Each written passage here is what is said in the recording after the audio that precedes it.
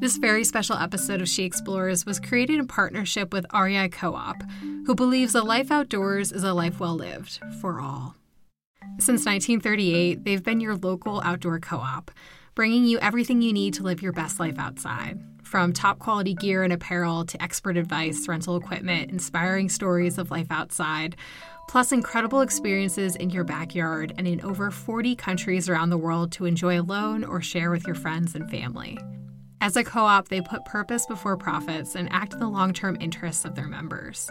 Each year, REI invests 70 cents of every dollar they take in back into the outdoor community, with the goal of helping more people get into nature, steward outdoor spaces, support sustainable businesses, and help the fight for life outside.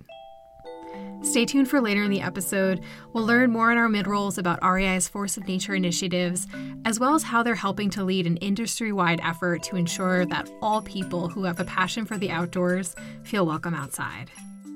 Visit rei.com to learn more.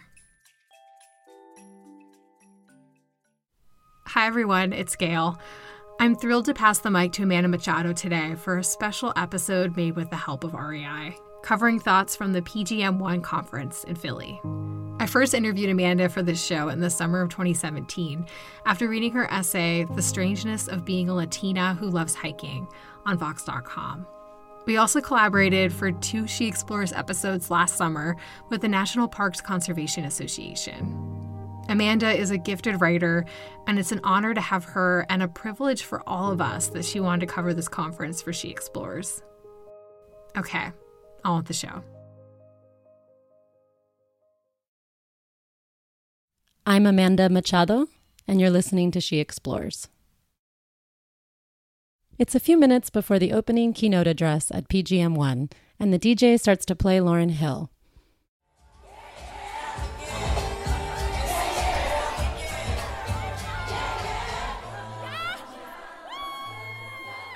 Within seconds, hundreds of people leave their seats in the auditorium and rush the stage. Suddenly, the opening keynote has become a dance party. As I move my way through the newly created dance floor, I run into Mustafa Santiago Ali, the night's keynote speaker. He's smiling and recording the dancing on his phone and dancing a little bit himself. He tells me that in the last few months, he's been to dozens of conferences. I ask him, did any start like this? He laughs and tells me none. This is just one of those moments. And I was sitting there and I was like, Lord, I don't know what I'm about to go up there and say, because we got people dancing like I ain't seen dancing in a long time. And we got people singing like, that was almost angelic. I was looking to the heavens and stuff.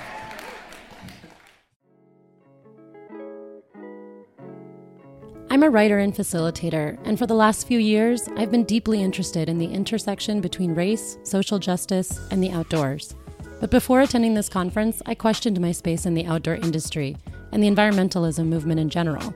I didn't like being called outdoorsy or an environmentalist, and didn't really know if I belonged in those communities. I had lots of insecurities and a lot of imposter syndrome. But after attending last year's PGM1 conference, my perspective changed entirely. PGM1 is a conference exclusively for people of color interested in the outdoors, nature, and environmentalist movement. The conference aims to create a safe space for people of color who, like me, often found themselves in spaces where they weren't quite sure they belonged.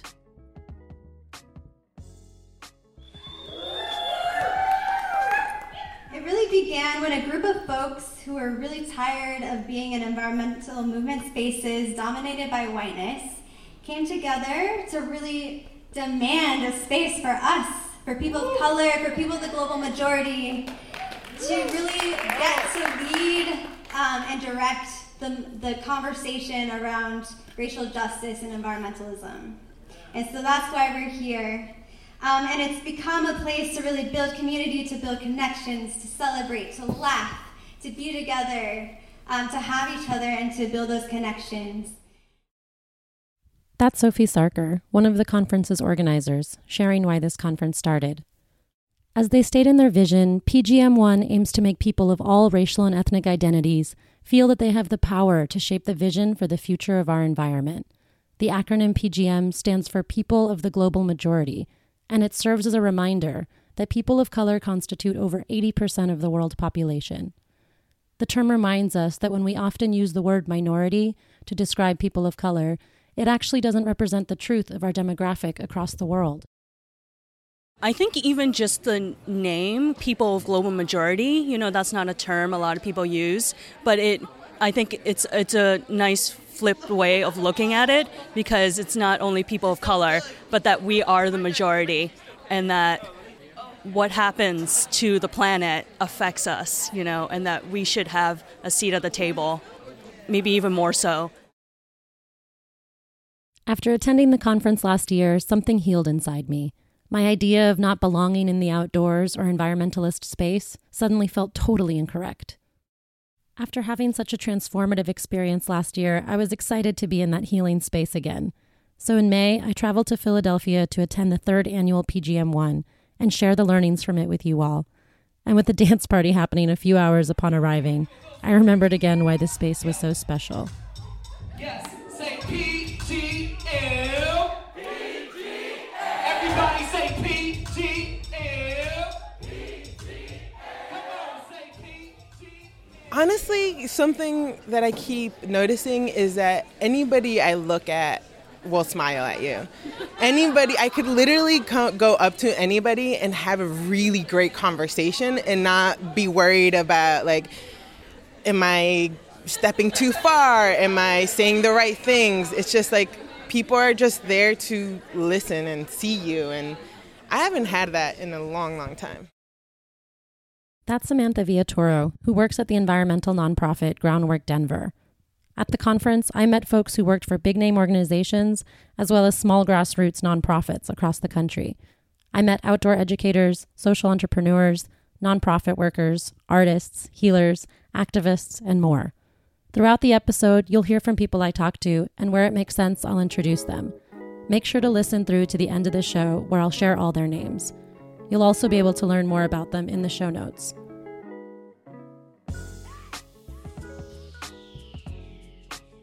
As I began interviewing participants for this episode, I asked them what was special about attending a conference on environmentalism with only people of the global majority. I was just really fascinated by the idea of the space, that I would be able to meet other people who may have had parallel lives to mine, and to connect and maybe hear some other people's stories, because, I'm sure a lot of other people have said that we often feel like we're the only person, living our lives. But here in this space, you get to see hundreds of other people who might share similar experiences. Just the presence of being in this space is super powerful, and it's something that you feel. This is Agnes Vianzon, founder of Eastern Sierra Conservation Corps. You actually might remember Agnes from an earlier episode of She Explores. Her Conservation Corps is innovative in the space, and places like PGM1 are especially helpful in validating her ideas and helping her gain traction going forward.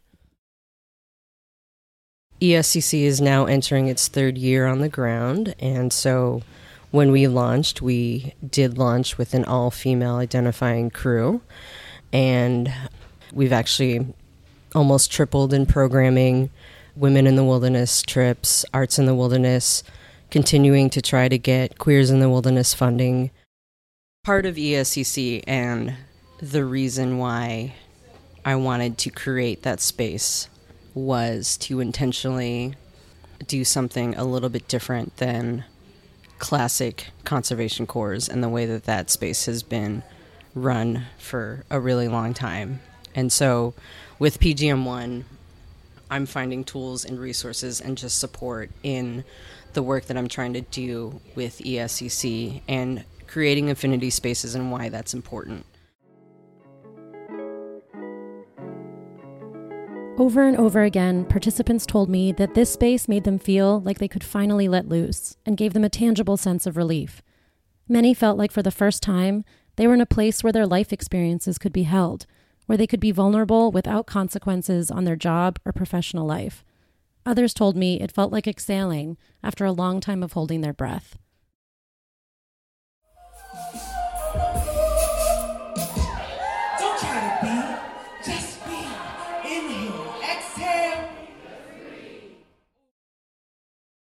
it feels like you can breathe. It feels like you can just relax. It feels like instant friendships. It's unique because you're not just with people that are also, essentially minorities in your country, but we're all in the same field of study, and we often don't get to see other people that look like us that do this work on a regular basis.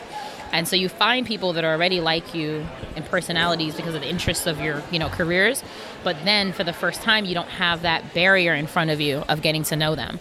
So it feels like how it should feel every day, but unfortunately you only get it for a few days once a year. This is Natalie Mebane, who works for the Sierra Club in D.C. Natalie has spent much of her professional career working for nonprofits, and she expressed to me the difficulty of being a woman of color in that space. I would say that, still needs to be healed. It's just my relationship with this white nonprofit world. It feels impossible to exist in it. It has made me, on many, many, many occasions, and I've heard this from other people too, want to quit the entire field. And it makes you feel like this isn't supposed to be your life's calling, even though you know it is your life's calling. So I would say what needs to be healed is my ability to actually be in these white nonprofit spaces and feel like a whole happy person. And I don't think that has happened yet. Here's Anaí Naranjo, the social media coordinator for PGM1.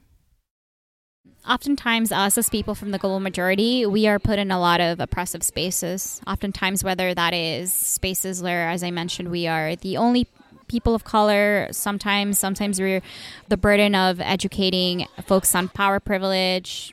Diversity, equity, and inclusion falls on people of color. And so when we go through the workforce, we often find ourselves being burdened by our communities being the ones on the front lines of environmental injustices, being the ones that have to do a lot of the bulk of emotional labor. And so when I look back, the past year after PGM1, how I felt very rejuvenated after PGM1, talking to people that had gone through similar experiences, being in a room here where I don't have to explain myself, where I don't have to justify my presence in these spaces is something really powerful.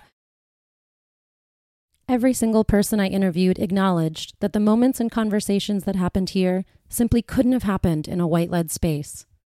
For me, I didn't realize how much of myself I restrained in other spaces until I came to PGM1 and viscerally felt the difference. I spoke to one woman at the conference who told me, every single second I am managing myself in a way that will make white people feel comfortable. For her and other folks I spoke to, this experience made them reflect on all the compromises they unconsciously made back home. It made them question, how often do they accommodate themselves to what white people wanted? And did that still feel worth it? I really liked what the speaker, Adrienne Maree Brown, was saying about being kind of vigilant around when we are in these special spaces, not having everything we do be centered around whiteness or processing whiteness, and the importance of looking beyond that, before, after, outside of that experience, who are we? That's Chandrika Francis, a speaker at the conference who runs a swim school in Seattle for women and non-binary folks of color. She mentioned the conference keynote speaker, Adrienne Maree Brown. In her speech, she urged us to find ways to decenter whiteness in our work. Before presenting at the conference, Chandrika began asking herself questions about how our workshop would change in an all-POC space.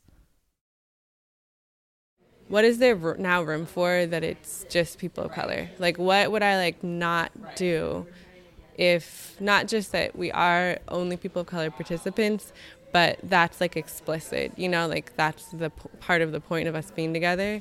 So what is different than if it's in a white organization? And that's what I think about a lot, and that's what I wrote my master's thesis on, is what's different in environmental education when it's for people of color and decolonized, hopefully. Yeah, there's a lot of things that are different, it turns out. This was something I would keep thinking about throughout PGM1. What changes about the environmentalism movement when people of color are both the leaders and the audience?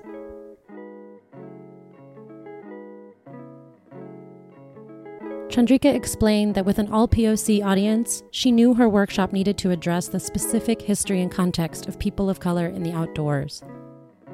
We did some meditation, and I read a poem and we had a chance to talk about specifically our cultural racial identities and experience with water. And I think that is really important to any decolonized environmental education when you have POC participants, is space to actually directly look at and talk about the barriers. Why is this? Why do we need to learn how to swim now as adults? What has prevented this from feeling safe before? In spaces led by people of color, the oppressive history and context to the environmental movement gets placed at the forefront. The opening ceremony of PGM1 provided another key example of this. The organizers opened the conference by acknowledging the native land we were gathering on and sharing with us their history. So we want to begin by honoring and acknowledging that we are here on the ancestral lands of the Lenape people, and that we recognize that we owe our vitality, our existence, our ability to breathe and be present here and to experience and enjoy the rivers and the parks and the outdoor spaces that we went on field trips today because of the Lenape people and how they stewarded these lands for 10,000 years. 10,000 years before European contact with European settlers. And after signing one of the first ever Indian treaties with the newly formed U.S. government in 1778, the Lenape people were forcibly removed to what are now reservations in Kansas, Oklahoma, and also in Canada and Ontario. So we want to take this moment to breathe and pay respect to Lenape elders, both past and present, and to acknowledge the 13,000 Native people that still live in Philadelphia today, some of whom are in this room right now.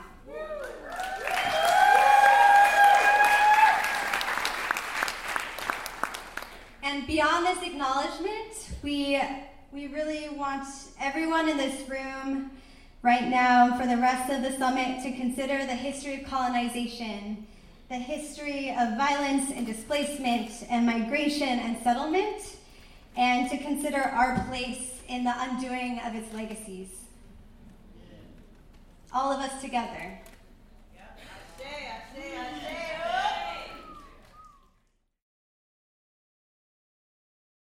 We'll hear more from the PGM1 Summit after this. REI Co-op believes that a life outdoors is a life well lived for all. That's why they are helping to lead an industry-wide effort to ensure that the full range of people who have a passion for the outdoors feel welcome outside. They are working with their 13,000 employees, 18 million members, and the broader outdoor community toward a reality where everyone has the opportunity to be themselves, to access opportunities, and find their place in the outdoors. REI's own Miriam Silas Cornell got the opportunity to catch up with Jaylyn Goff, founder of Native Women's Wilderness, about her experience working with REI. So being at the co-op community is at the core of what we do.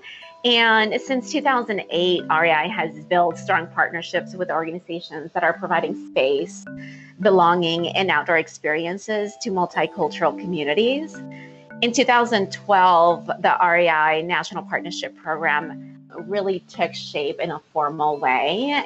The program has been incredibly successful. We have partnerships with organizations like Outdoor Afro and Black Girls Run, Latino Outdoors, 52 Hike Challenge, and just many more incredible organizations that are doing work at the national level with networks across the country. And our newest partner is Native Women Wilderness, which we're so excited to launch this partnership. And it's so fresh and it's so new. We're just incredibly excited to work with her. So Jaylyn, why don't you tell us a little bit more about Native Women Wilderness? So Native Women's Wilderness was created out of the frustration of the lack of Native people, let alone Native women and girls and non-binaries represented in the outdoor industry. We are now an organization that works on elevating Native women's voices and non-binaries. We work within the Murdered and Missing Indigenous Women campaign. We get people outside. We give them the opportunity to get outside, to go on trails or runs. We also give the opportunity to give our people the ability to excel in different skill sets. So we're working in getting people their wilderness first responders, give opportunities for persons to go to camps or to elevate their skills. If you keep listening after the credits, you can hear more of Mirian and Jalen's conversation. Learn more at rei.com. That's rei.com. We're back. The opening ceremonies included a dance performance about the role of borders and migration on the environment, and a hip-hop performance that showed footage of the water crisis in Flint and the impact of Hurricane Katrina on predominantly Black communities in New Orleans. As part of the opening ceremony, there was a performance with a woman and an MC on stage. The woman began singing. Then, the MC asked the audience to call in groups of people they would like to welcome into the space.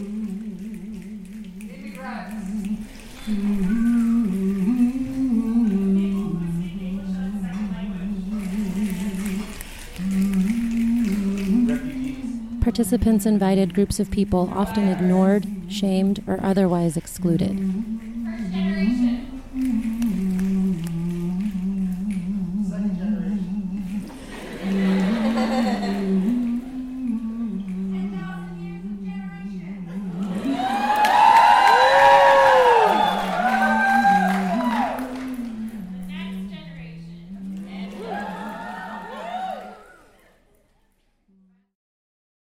In general, the space put a level of intention into each detail of the conference to make it feel inclusive. For example, the food provided for the conference was made by 1149, a local co-op founded and run by people of color in Philadelphia. The conference Friday night party was hosted at Life Do Grow Farm, a community garden that works with young people of color in the city. I could tell the organizers had put time into ensuring that each part of the conference structure reflected the values the conference aimed to promote.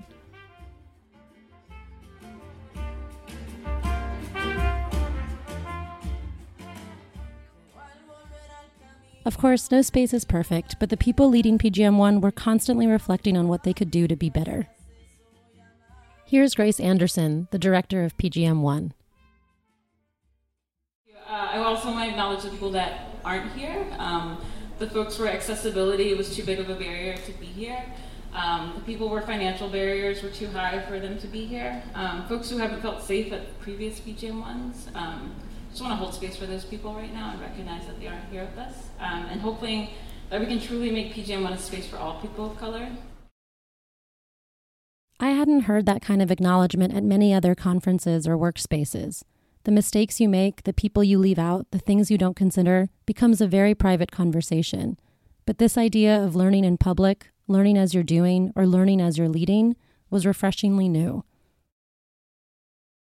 A lot of people aren't afraid to be uncomfortable, and I think that is something that is definitely missing from, the environmentalist movement right now, is that we are trying to make everybody feel really comfortable, and honestly, I think we have gotten to the point where we need to be radical, and especially because the communities are being affected the most by, honestly, either climate change or any change, any detrimental change, especially our communities of color.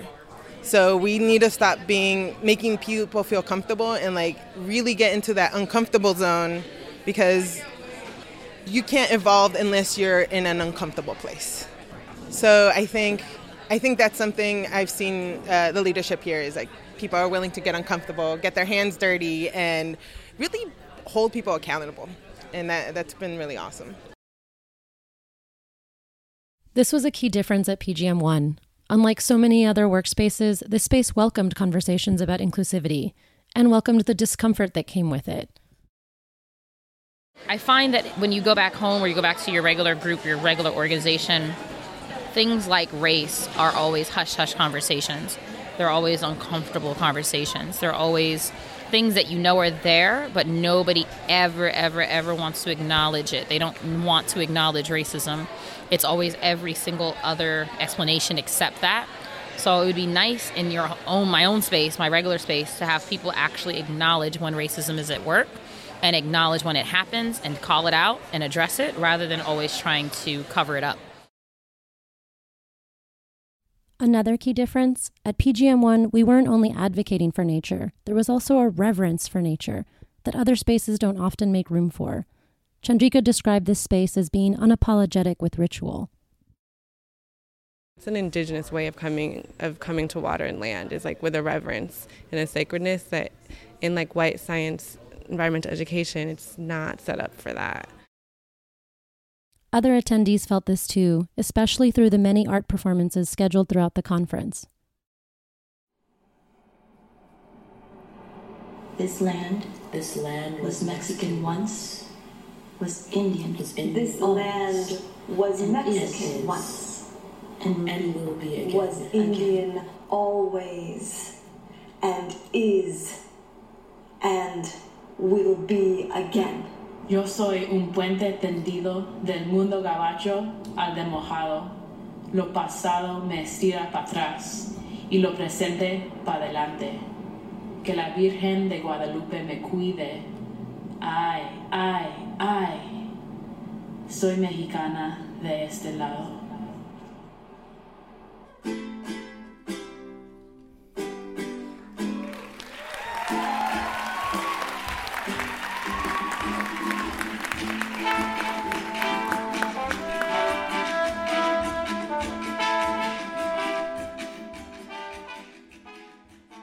For me, this healing has been happening is really extraordinary in a way that I hadn't thought about it. Just like the art that has been presented, the dances, the songs, the poems, all of that, like I find myself crying or like tearing every time that I see something like that. But I feel like that's just the way that I'm like healing through seeing all of these types of art that have been presented, directed specifically toward those issues that we encounter in the movement.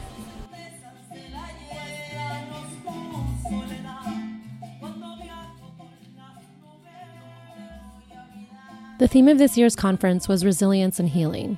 The conference had workshops with topics like forest therapy, Black herbalism, addressing climate grief and mental health, decolonizing wilderness writing, and others.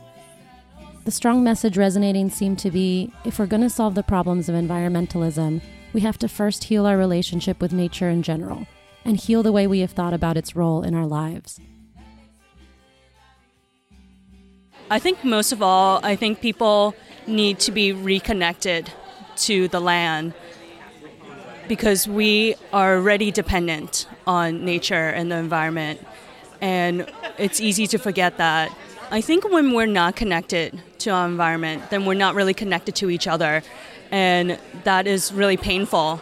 And from my own personal experience and what motivates me to be in the line of work that I am currently, I feel like whenever I'm outside alone, I really don't have to be what other people see me as.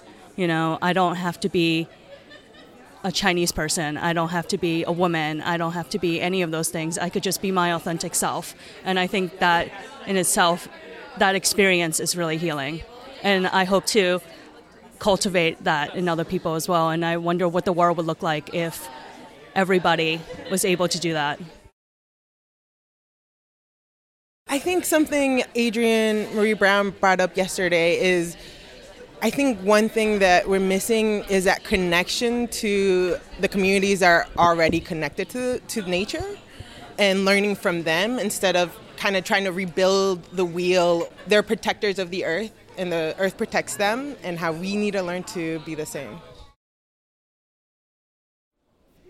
The relationship to Earth is not monolithic. Everybody has their own individual relationships to Earth, and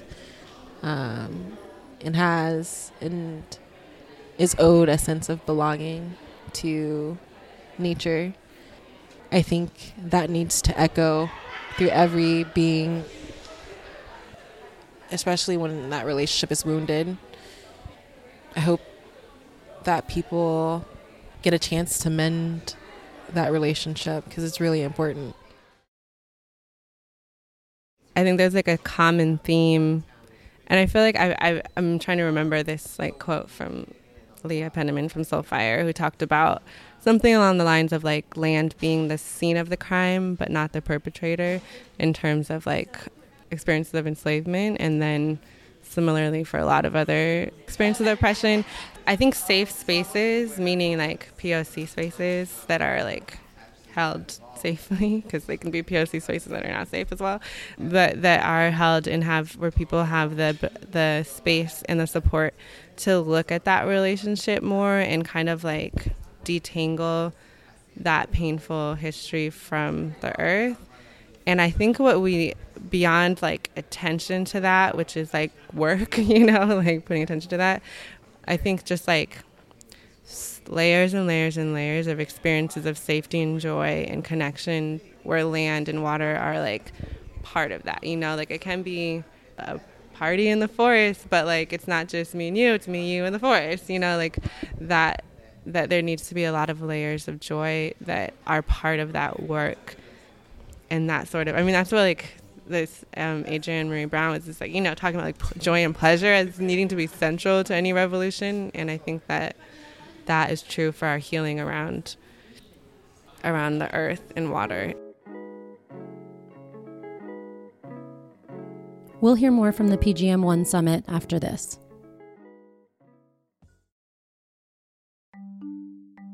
You might remember when 2 years ago, REI put a stake in the ground to declare gender equity in the outdoors with their Force of Nature initiatives. They want to change the predominant narrative by putting women of all ages, races, sizes, and gender expressions front and center.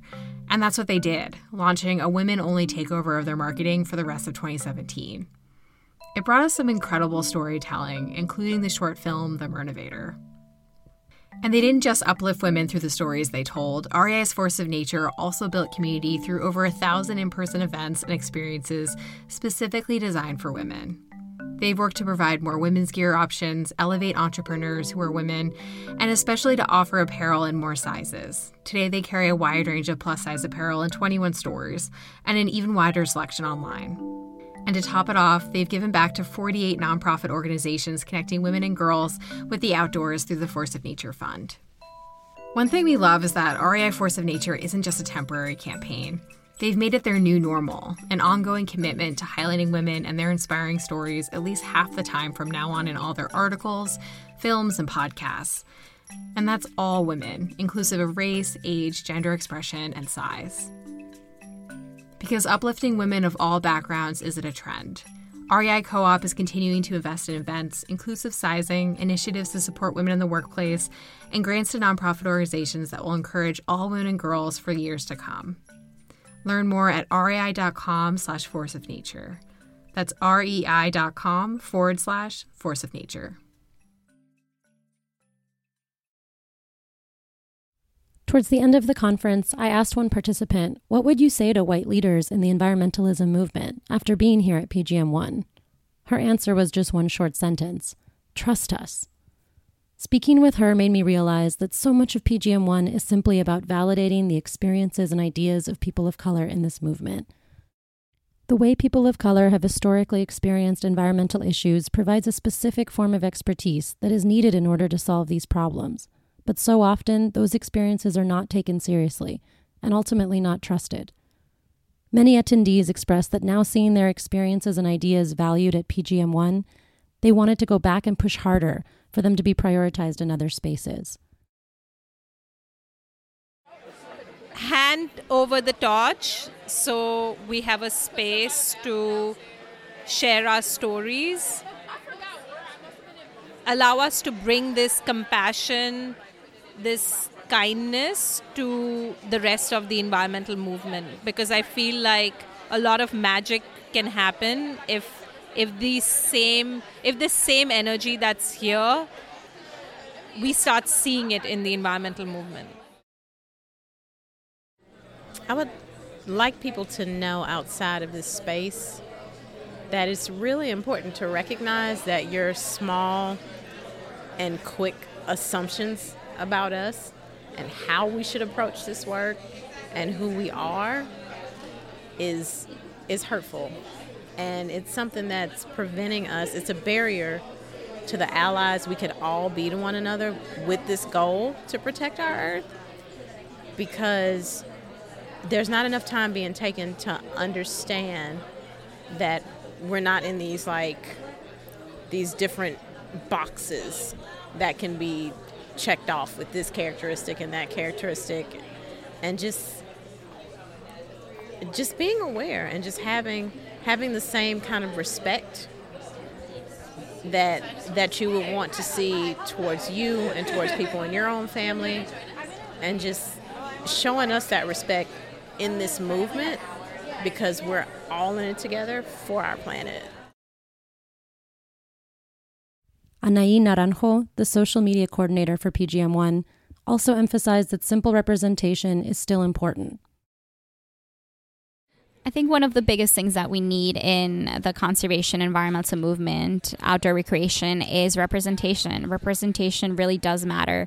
And so when you have us gathering space here, like with people of the global majority, it's incredible because you get to see the current leaders, the future ancestors of who will be leading these spaces. And I think, especially nowadays, being able to meet executive directors, other people in big leadership positions here at PGM1, you're able to see that reflected into the real world. And so for myself, when I was growing up, I didn't see myself represented in a lot of these big organizations. And so to come here and see those people that are being represented, and knowing that that representation is only going to increase and it's going to inspire younger generations to take on these bigger roles, is something really incredible, and something that is extremely necessary. Representation really does matter, and I'm happy that people of the global majority we're taking that on. I wish people talked about how people of color, how the workplace, especially office workplaces, are created for a white culture, and how we are not addressing that more. I work for an environmental nonprofit that is really diverse. And I love that, we are mostly PGM folks, queer folks, and it's really awesome, but we operate like a white organization. I don't know if it's because it's a comfortable place to be in, or if it's they don't want to be different, but it's annoying that we are expected to fit this mold of what an organization is supposed to be like when we're not like any other organization. So I think we should be really looking at that maybe these spaces that we work in need to be a little bit more radicalized too,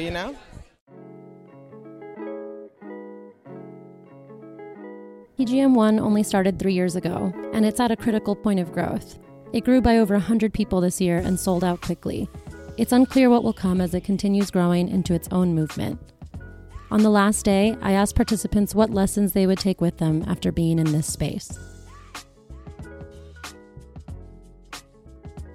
Encouraging you and us to continue to create spaces that are for people of the global majority and other affinity groups that we might need, and just there's a certain magic that cannot happen without that first boundary being set, and that there are, I'm sure, I don't know what type of emails they got, but I'm sure they got something from somebody.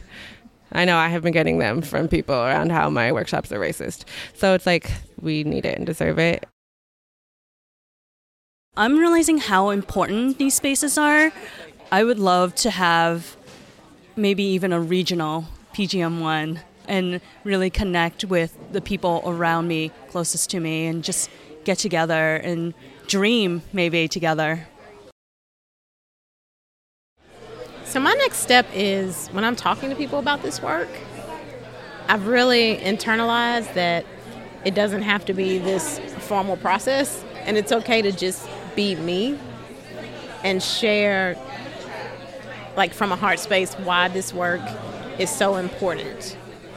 Instead of overthinking it, just building those relationships in a new way where you know me and I know you, and we're all going to screw up, people screw up all the time in these relationships, but at the same time we're working towards something so important. For others, just being here, gathering with other people of color, was a reminder and celebration of everything they had to go through to make it to this space.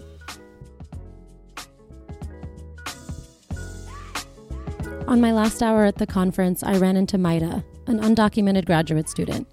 She had just finished presenting a workshop on the barriers the undocumented community faces when participating in outdoor spaces. Being here made her reflect on her own journey into this line of work and the obstacles she faced along the way. While doing our presentation, I remember a really cool experience about like going outdoors and being undocumented.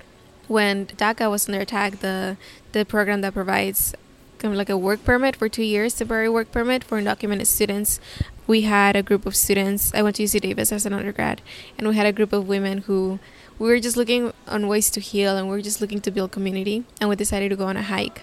And for a lot of these individuals, it was their first time hiking. As women of color, as first-generation students, we're often not being exposed to the outdoors. So for a lot of these individuals, it was their first time hiking, and it was a 5-mile loop that was really rocky, and you had to do some scrambling at first.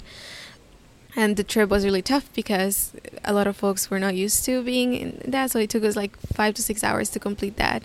And at the end, everybody was really tired and really drained.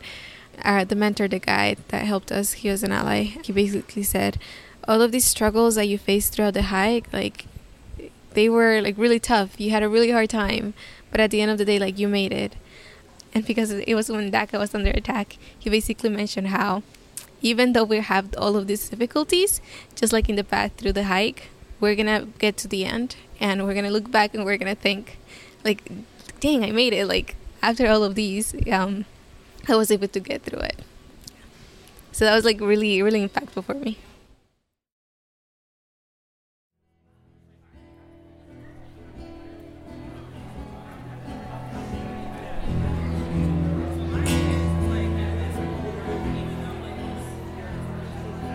You always know how the rain makes me feel. Gray and cold.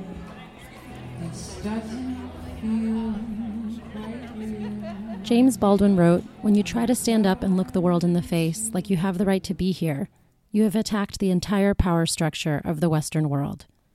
Hearing so many brave stories at PGM1 empowered me to believe that I too had a right to be in the outdoors and environmentalism space.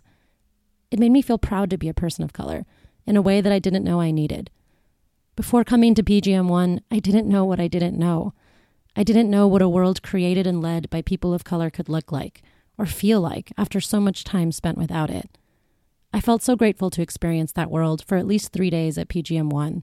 And I came home inspired to fight harder for that world to show up in my day-to-day life and in the places that I work.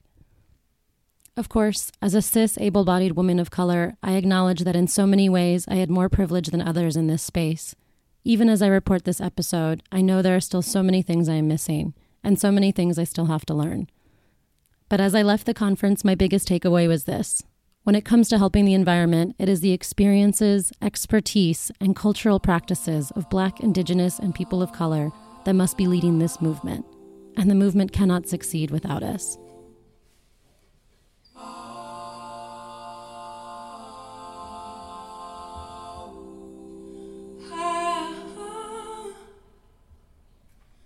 I've been missing you.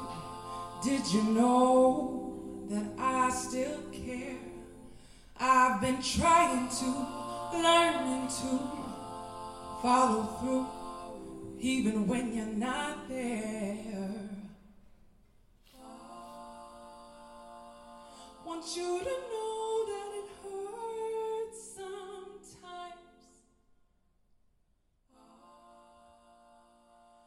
Want you to know that I'm still. Thank you to everyone I spoke to at the conference. Featured in this episode are Wingy Kung, Samantha Villatoro, Agnes Vianzon, Natalie Mabane, Anaí Naranjo, Chandrika Francis, Sophie Sarker, Grace Anderson, Maida, Stormy St. Val, Yakuta Panuala, and Princella Tali. Music featured from the PGM1 Summit is by Femi Olatunji, Dwight Dunstan, Retta Morgan, Lauren Scott, Aisha Fukushima, and Maria Dela Alvarez. Head to the show notes or the episode landing page via she-explores.com to learn about their respective organizations and portfolios. Thank you to Sophie Sarker and Grace Anderson for welcoming this podcast into PGM1 and guiding me along the way. And thank you to REI for supporting this special episode. Thank you so much to Amanda for taking the lead and working with me on this episode. I'll link both her portfolio and her fantastic newsletter in the show notes and on the episode landing page via she-explores.com. I hope you'll join us in our She Explores Podcast Facebook group as we start a conversation about this episode. Your feedback is always welcome. Music is also by Centric, as well as Kay Angle and Lee Roseveare via the Free Music Archive. Don't go just yet. As promised, here's the rest of the conversation between REI's Miriam and Jaylin, the founder of Native Women's Wilderness.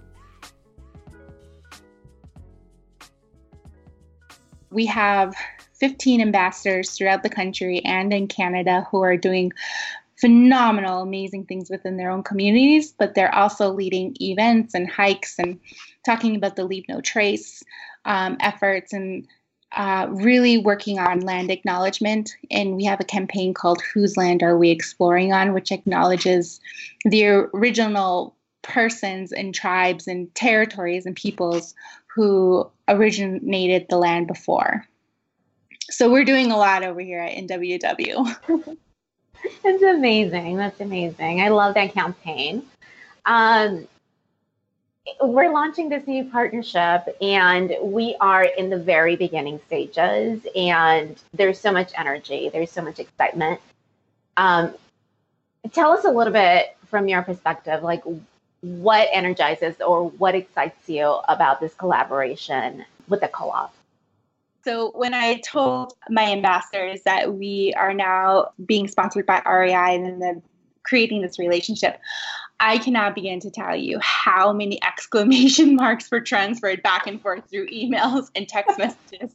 It was amazing and it was really awesome because in a lot of ways we do look at REI to be the front runner of change, right? And I think it's really important that a co-op such as this brings on everyone and includes everyone. And in so many different areas, Native people and Native voices, especially Native women and non-binaries, are excluded from the table. And so it's been really beautiful and really exciting, Marian, that you reached out and that you have given us a seat at the head of the table. Not just like, hey, you want to come into the room and join us? But no, like you actually pulled out a seat and said, nope, you're here. Your voices matter. Your people matter. Your land matters. And these are issues that we want to come and walk with you in and be, I hope, not just an ally, but an accomplice through both of our, the company and our organization, that we can actually make really, really great strides to include the Native voices and to include Native land rights and include murdered and missing Indigenous women. These are all such important topics. And so we're excited that REI is stating this matters. This matters to us and we want to support you the best we can. Thank you for that. I can't express enough how excited I am about launching this partnership. I really value everything that you bring to the table, and I'm looking forward to this new journey together because there's so much to do, and together we'll be able to do so much more. Totally. We're totally excited. Yay!